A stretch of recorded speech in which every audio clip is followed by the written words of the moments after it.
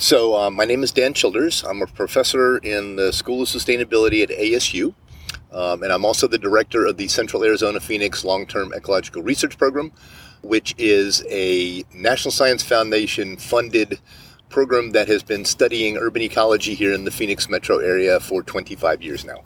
And one of the things that we have become increasingly aware of studying this city here is that one of the things we haven't done in the first 25 years of our research program is reached out to and interacted with the indigenous communities here. We have brought on several indigenous scholars in the last couple of years, and we're ramping up interactions with indigenous communities here in a thoughtful and respectful way. And so when I look into the past, I'm looking into the past about 1,000 years maybe. And I'm seeing the valley occupied by a very sustainable indigenous culture. Our colonialist European history tells us they were the Hohokam, the Akmel and Peepash people, of whom they have descended, refer to them as the Huhugam.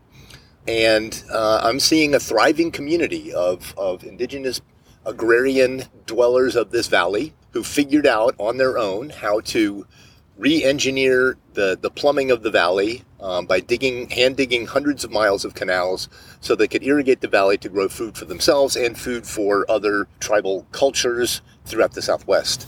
The colonialist history that we're taught about Phoenix is that when the white settler colonialists arrived here in the valley about 150 years ago, they found no one.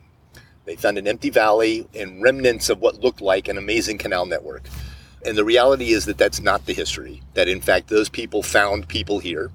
And if they hadn't found people here, there would be no need for the three tribal reservations that we have here in the valley. And so thinking back 1,000 years, I think about a history that is not being told, a history that is being told by some people in indigenous communities, but is not being listened to by the greater population of dwellers here in the valley. And that's because our revisionist colonialist history erased everything about them, right down to the fact that, we're taught that Phoenix rose from the ashes of a deserted valley.